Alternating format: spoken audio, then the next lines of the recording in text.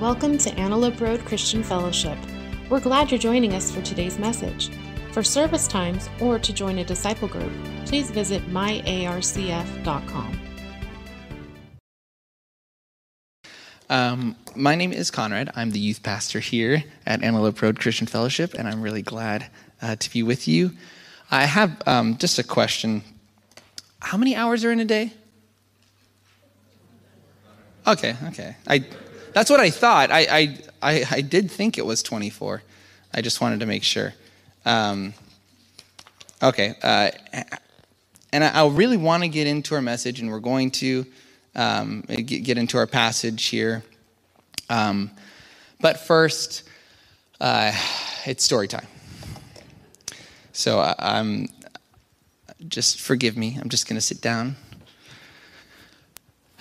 and just have a little bit of story time. So a long time ago, there was a man whose name was Tom Borgenheitzer Mellentinson.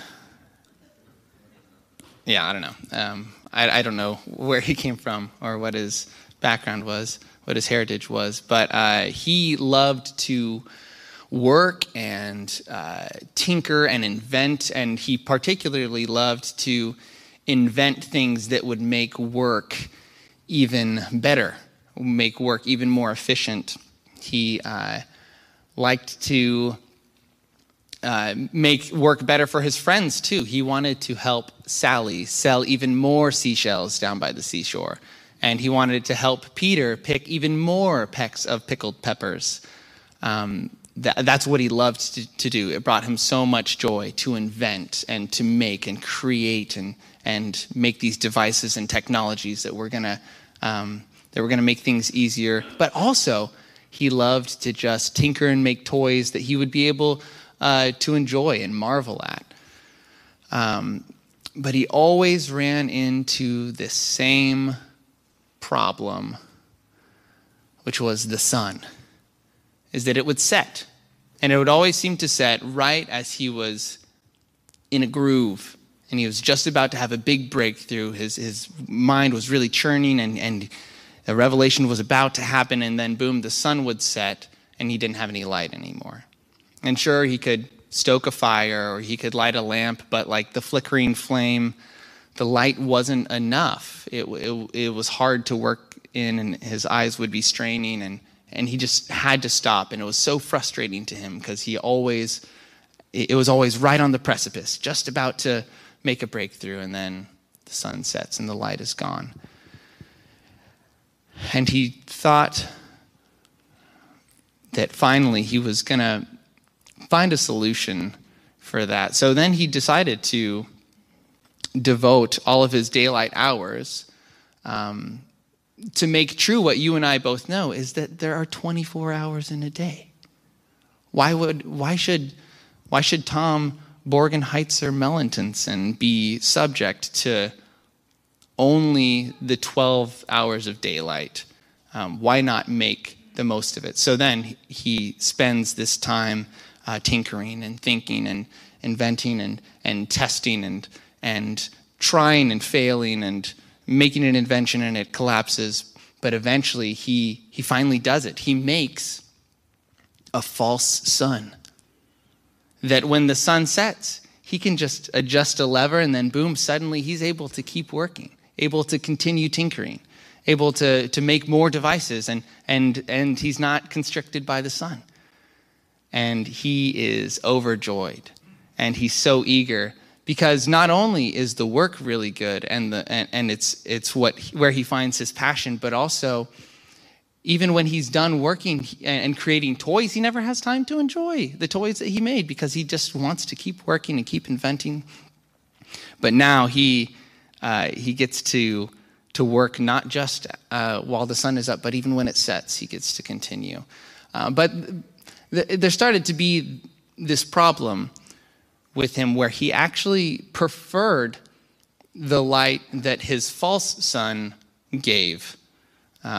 His eyes were adjusted to it. He liked it better. Whenever he would go out into the real sunlight, it would bother him. So then he just, built this huge building with no windows, and he put his false sun in there so that he could just, whether it was day or night, he could be in his building and with his false sun, because the light was better for work. And so then he was able to just go into his building and tinker away and work and work and work. And then something started to happen with Tom Bergen-Heitzer Mellentinson, where he wasn't so sure when it was daylight anymore or when it was night. The lines started to get blurred, and Tom Bergen-Heitzer Mellentinson started to lose track of time and started to not sleep. And Tom Bergen-Heitzer Mellentinsen's eyes were growing dim and dark, and Tom Bergen-Heitzer Mellentinsen's arms were growing stiff, and Tom Bergen-Heitzer Mellentinsen's vocabulary was being shrunk down to just a couple of words. And then it finally happened that Tom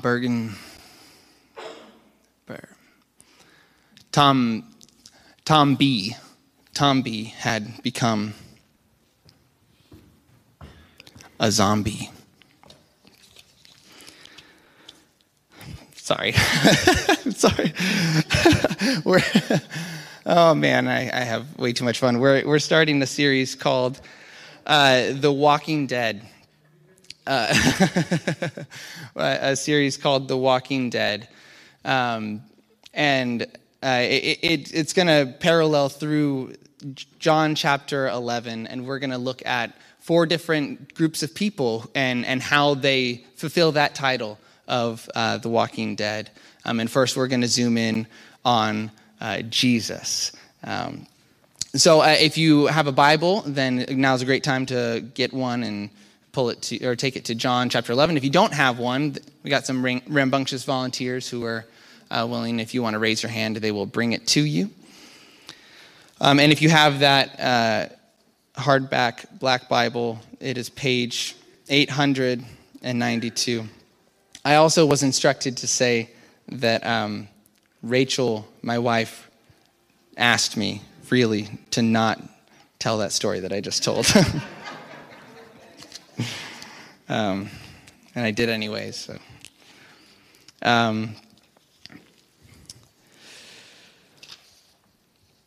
So we're going to be in John chapter 11 for the next 4 weeks. And the reason why the series is called The Walking Dead is because this chapter is incredible. Many of you will be familiar with the story of Lazarus being resurrected from the dead. It's one of Jesus' most amazing miracles. But we also get to see how Jesus embodies being the walking dead. We get to see how his disciples embody that. We get to see Lazarus. We also get to see the Pharisees, and we're going to approach different aspects of each of those. But essentially, just for a quick run through before we dive into our passage, chapter 11 pretty much happens like Jesus is with his disciples, and then a family that he really cares about sends word to him that a friend of his, Lazarus, is sick, is very, very sick. And then eventually Jesus goes to their home, and he has already died. And his sisters say, or Lazarus' sisters say, Jesus, if only you had been here sooner. And Jesus gets to have this conversation with Mary and Martha, and just says, like, do you believe? Do you believe in me? And Jesus tells her, I am the resurrection and the life. And then Jesus goes to the tomb, and one of the most famous verses and one of the shortest that I'm bummed that I don't get to preach on today, but Greg will get to preach on later, that Jesus wept. One of the shortest verses. Jesus weeps, and then he calls Lazarus out of the grave, and he is resurrected. And then the Pharisees hear about it and want to kill Jesus. And that's pretty much our summary. But so we want to dive in. But before we do, there's just a little context to remember. In John chapter 9, we were talking about a beggar who was blind, and Jesus had healed his sight. It was a miraculous thing, and then the Pharisees were all confused and frustrated, and they brought the beggar and asked all these questions, and Jesus was interrogated as well. And through the process of that interrogation, Jesus also says that he is the good shepherd, that he is the door, and he claims to be the Son of God. And then, shocker, the Pharisees want to kill him because of his claims to be God. And he goes away. He crosses the Jordan River, and that's where we find ourselves right now. So now we're going to read in John chapter 11, verses 1 through 10. So if you've got your Bible ready, let's read together. A man named Lazarus was sick. He lived in Bethany with his sisters Mary and Martha. This is the Mary who later poured the expensive perfume on the Lord's feet and wiped them with her hair. Her brother Lazarus was sick. So the two sisters sent a message to Jesus telling him, "Lord, your dear friend is very sick." When Jesus heard about it, he said, "Lazarus' sickness will not end in death. No, it happened for the glory of God, so that the Son of God will receive glory from this." So, although Jesus loved Martha, Mary, and Lazarus, he stayed where he was for the next 2 days. Finally, he said to his disciples, "Let's go back to Judea." But his disciples objected. "Rabbi," they said, "only a few days ago, the people in Judea were trying to stone you. Are you going there?" Jesus replied, "There are 12 hours of daylight every day. During the day, people can walk safely. They can see because they have the light of this world. But at night, there is danger of stumbling because they have no light." Oh, Lord, would you show us your word today? It was so fun to study this and see what some commentaries had to say about this passage. I just had a really great time with it. And there was a lot of points that I wanted to pull out, but these, I just wanted to focus on what was going to be most important for us right now, right here today. And first of all, it's important to know this, that Jesus knows he is going to die. He is just not shocked. In verse 7, he says to his disciples, "Let's go back to Judea." But they're going to Bethany. Why doesn't he just say, "Let's go to Bethany, where Lazarus is"? No, he says, "Let's go back to Judea." And Judea is the region where Jerusalem is.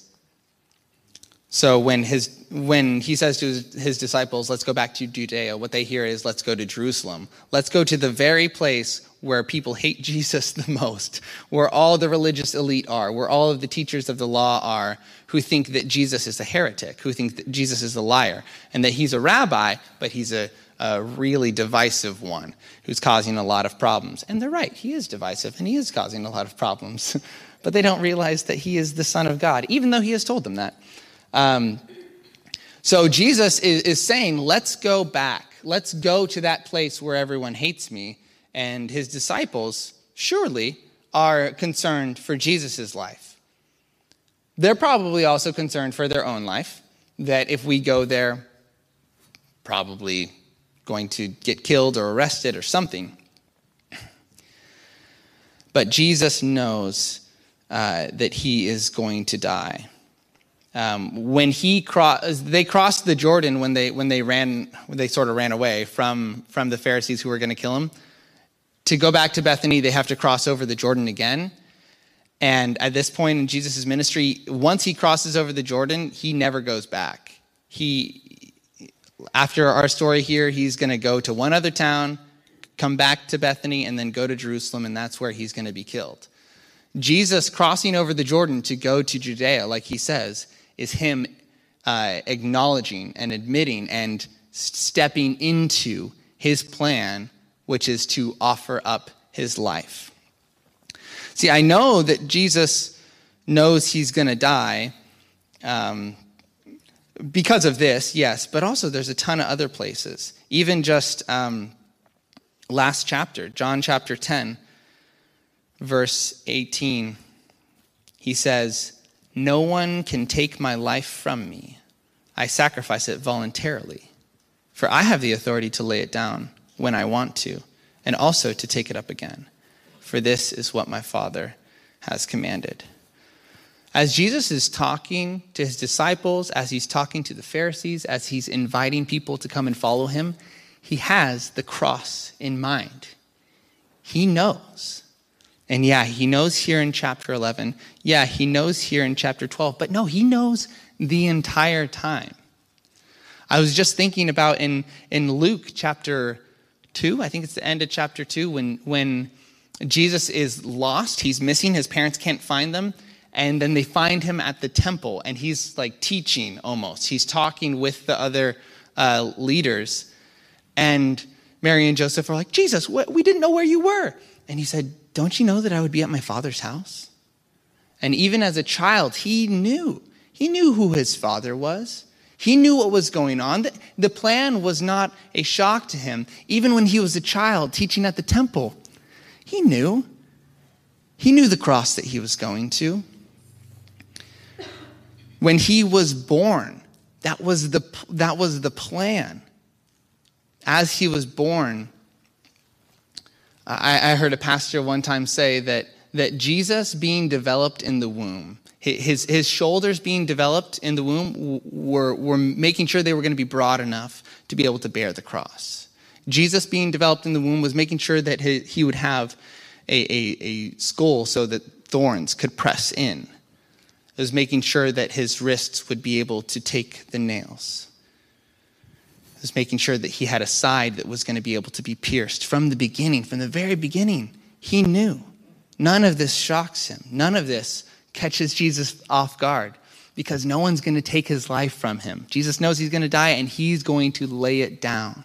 He's going to lay his own life down. And I would venture even further back, before Jesus is even born. The whole plan, angels are telling Mary that she's going to be pregnant and it's going to be the Son of God. So even before Jesus is born, he knows. At creation, this is the plan. So none of this catches Jesus off guard. Is he afraid that people are going to kill him? He knows. He's not afraid people are going to kill him. He says, they are going to kill me exactly when I want them to. He knows.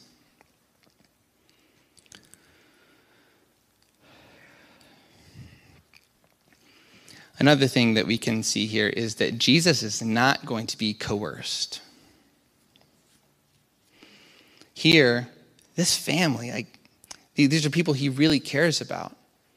And they say, "Jesus, the one whom you love, he's sick, he's ill."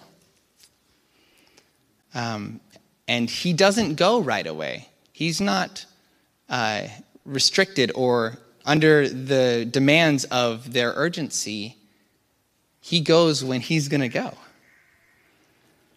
And there's a couple other places that we already studied in John with the wedding at Cana, when Jesus' mother says, "Hey, they're out of wine. You should turn the water into wine." And he says, "Mom, it's not my time.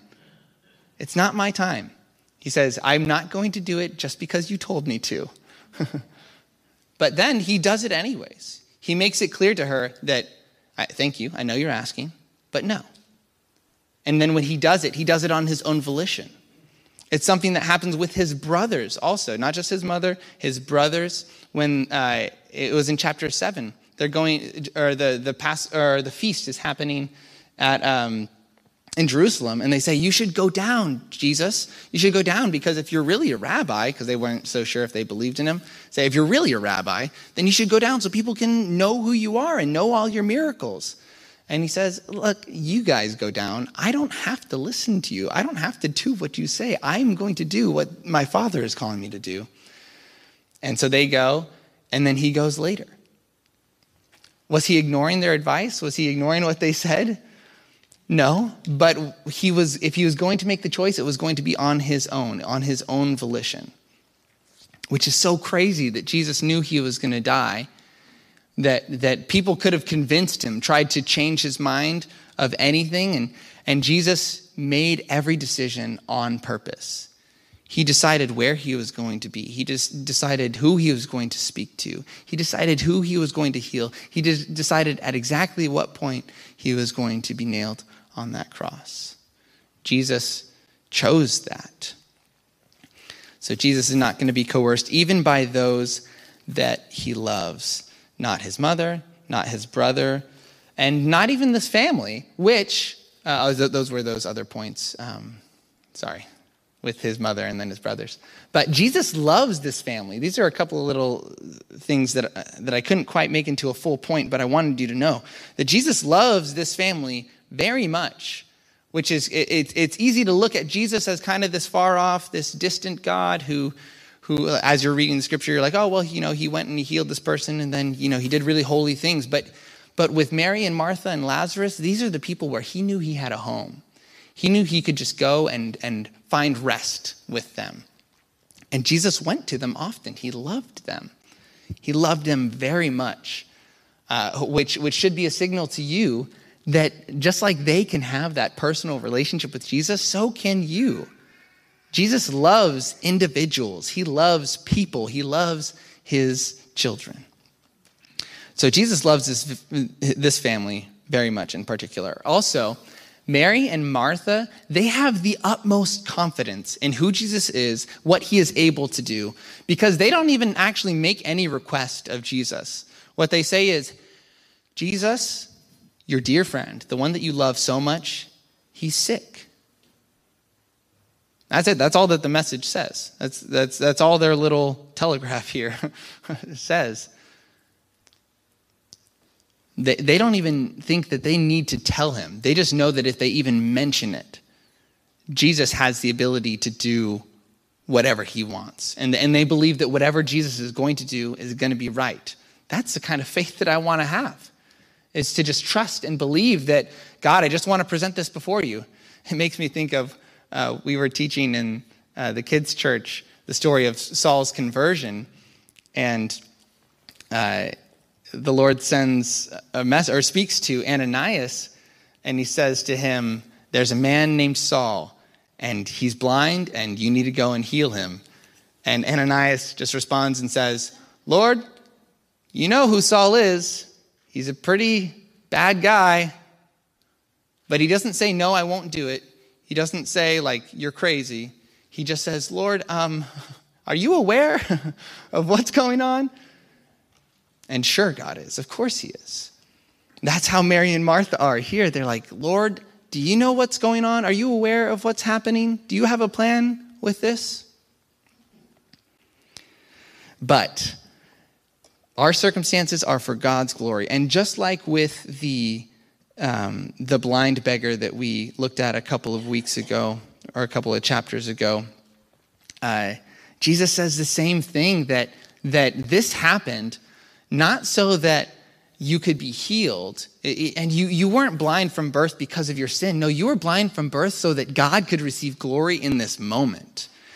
And that's what Jesus says here. He says, Lazarus' sickness will not end in death. No, it happened for the glory of God, so that the Son of God will receive glory from this. Jesus' plan is not about making people feel comfortable. It's about making people see how incredible he is. And when we see how incredible he is and put our trust in him, we might not have comfort, but we have contentment. We might not be safe and happy and always smiling and bright, but we have joy. We have something that can never be taken away from us, hope. We have grace. We have things that fill us up that can't compare to what other people are relying on. And kind of along those lines, just sort of as a side note, sometimes there's an argument or just even a question about, like, why do Christians suffer? If I believe and trust in God, isn't he going to take care of everything for me? Like, why should I have to go through pain in this life if I've already made the most crucial decision that's going to determine my eternity? Like, what's the point of suffering? Or is God even there? Does God care that I'm going through pain? Does God care that I'm suffering? God's love does not prevent us from experiencing pain. One of the commentaries that I was reading says, let me see this other one, sorry. Our hope in Jesus does not insulate us from life's difficulties. And another commentary said, those whom Christ loves are no more exempt than others from their share of earthly trouble and anguish. Rather, they are bound over to it more surely.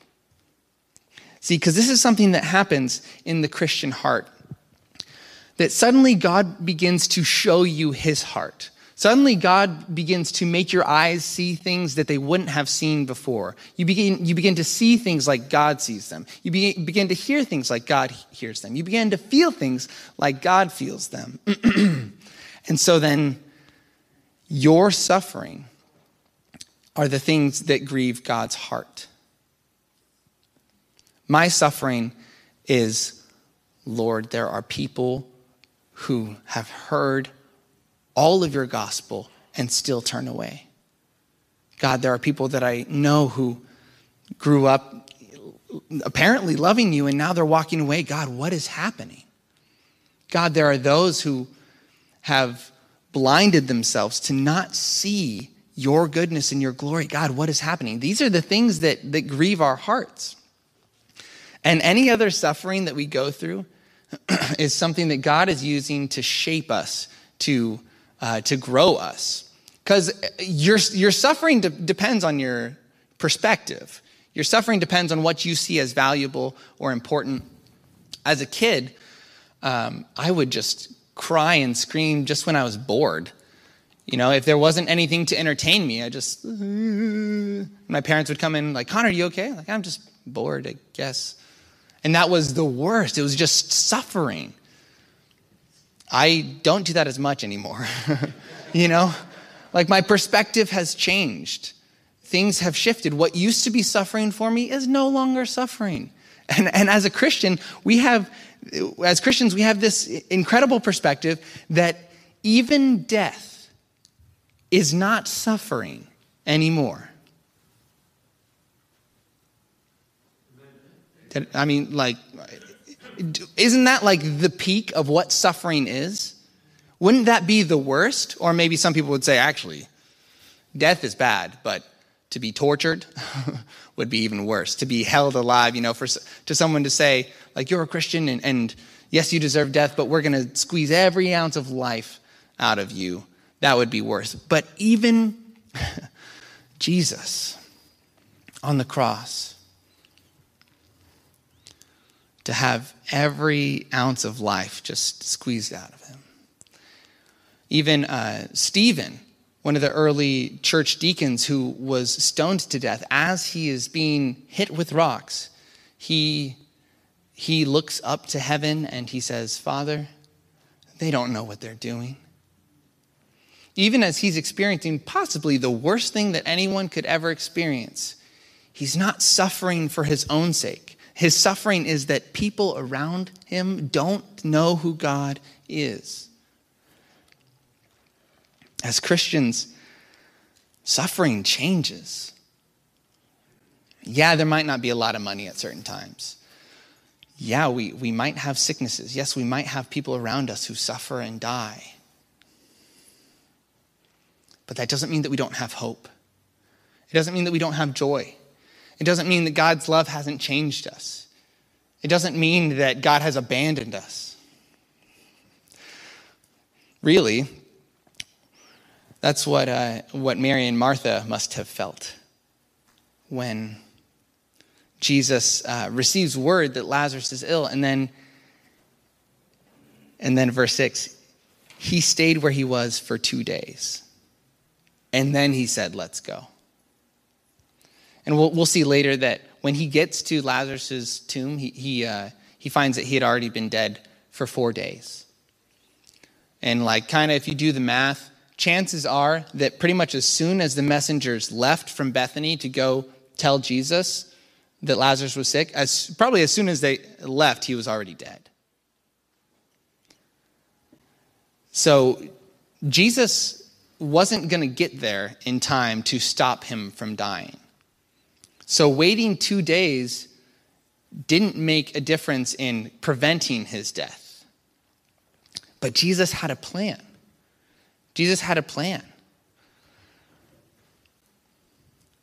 He had a plan that knew that people needed to grieve and mourn for this miracle to really have the true effect. Because his goal was not people's comfort. His goal was not to stop people from dying. His goal was that people would understand the truth of who God is, that he is the resurrection and the life, that it would be so clear to everyone that he is Lord over all of creation, that even death has to listen to him.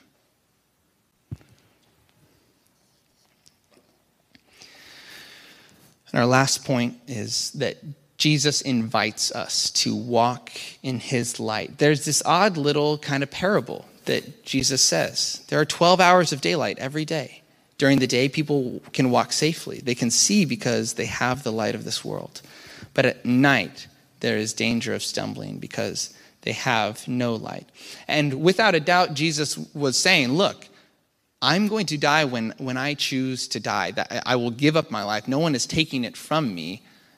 At the end of the day, that's when it's going to happen. It's going to arrive when it gets here. But also, there's an invitation that he's making to us to walk with the light of the world, to no longer walk in darkness. And I was just thinking about people who don't see the light. And there's a couple of options. If the light is out, the reason why you can't see is either because you're blind, or because you can see, but you are shutting your eyes so tight because you don't want to see it. And I think Jesus is talking about the Pharisees here, the people in Judea who, there's the light, but they can't see it.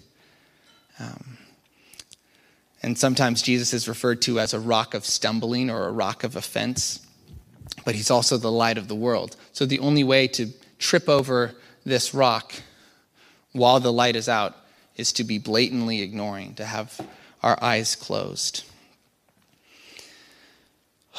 And you know what? I do all of this sermon prep, and then God just has a plan far beyond. Everything that I was thinking and hoping, God does just better because I was just thinking about weariness. That's what God put on my heart was weariness, exhaustion. Because stumbling around in the dark is exhausting. It's miserable. And chances are you've been there. Chances are you have felt that pure exhaustion of just what am I even doing? What am I living for? What's today for? What is the point of this job that is just draining me? And if you're a Christian, chances are that before you were a Christian, you felt that weariness. You felt that exhaustion. And some of you who are Christians, you might be feeling that weariness today too. And I just, you know what? I have to admit, I did it. I grew up in church, and I felt weary. I felt weary. Because I grew up in church, but I wasn't trusting in Jesus. I wasn't walking in his light. The solution to weariness is to trust in Jesus, who is the light of the world. Brothers and sisters, you know that Jesus takes away weariness. You know that you can run and not grow faint. You know that he takes you up on wings like eagles. You know that with Jesus, he takes away your weariness because he invites you to take on his yoke, his burden, which is easy and light. You know that this is the Jesus that we serve because you run to him when you are burdened, when you have heavy weight on your shoulders and he lifts it. You know because you come to him with sin and he sends you away with holiness. He actually doesn't send you away. He draws you nearer with holiness. He invites you in despite the weariness, despite the exhaustion. That is the Jesus that we serve. And if you feel eager and refreshed, but you don't yet trust in Jesus, it's because you're walking by another light. It's because there's something else that feels worthwhile. It feels good. But I just want to be bold and say, it won't last. You will get weary. I just want to be bold and say, if you're trusting in something other than Jesus, it won't last. Now, it could last a year or 5 years or a decade or two, but eventually you will be overwhelmed with weariness because there's only one person who can take away our weariness forever. And his name is Jesus. His name is Jesus. Don't wait. I want to implore you to, if you feel weary, don't wait. Take a moment to be wise, to think within yourself and say, God, I want to trust you. I want to lean into you. I don't want to have to find out how long I'm going to be able to sustain this, Lord. I don't want to have to wait until I'm weary. God, I want to trust you now. So if you're a Christian and you've been feeling weary, maybe find out, have you been leaning on the church more than Jesus? Have you been leaning on the Bible more than Jesus? Which I'm not saying those are bad things, but we worship one God. We worship Jesus. And he gives us the church, and he gives us the scripture. But if we're leaning on something other than him, more than him, then we will eventually wear out. We will eventually get tired. And if you haven't leaned onto Jesus yet, I want to invite you to. We're going to have a time to respond now. I want to invite some of the worship team to come up to help us. But just as a word of wisdom, I want to encourage you to trust him now. Because you don't have to wait for your own experience of devastation and exhaustion to trust in Jesus. You can learn from people around you. And as Christians, we all have testimonies. We all have testimonies of what it means when we were lost and confused and turned around and rebellious and gone and out on our own. And God came in and rescued us. That he was our salvation. Trust in him now. Trust in him now. Lean into him. Trust in Jesus. We'll just take a few moments to pray.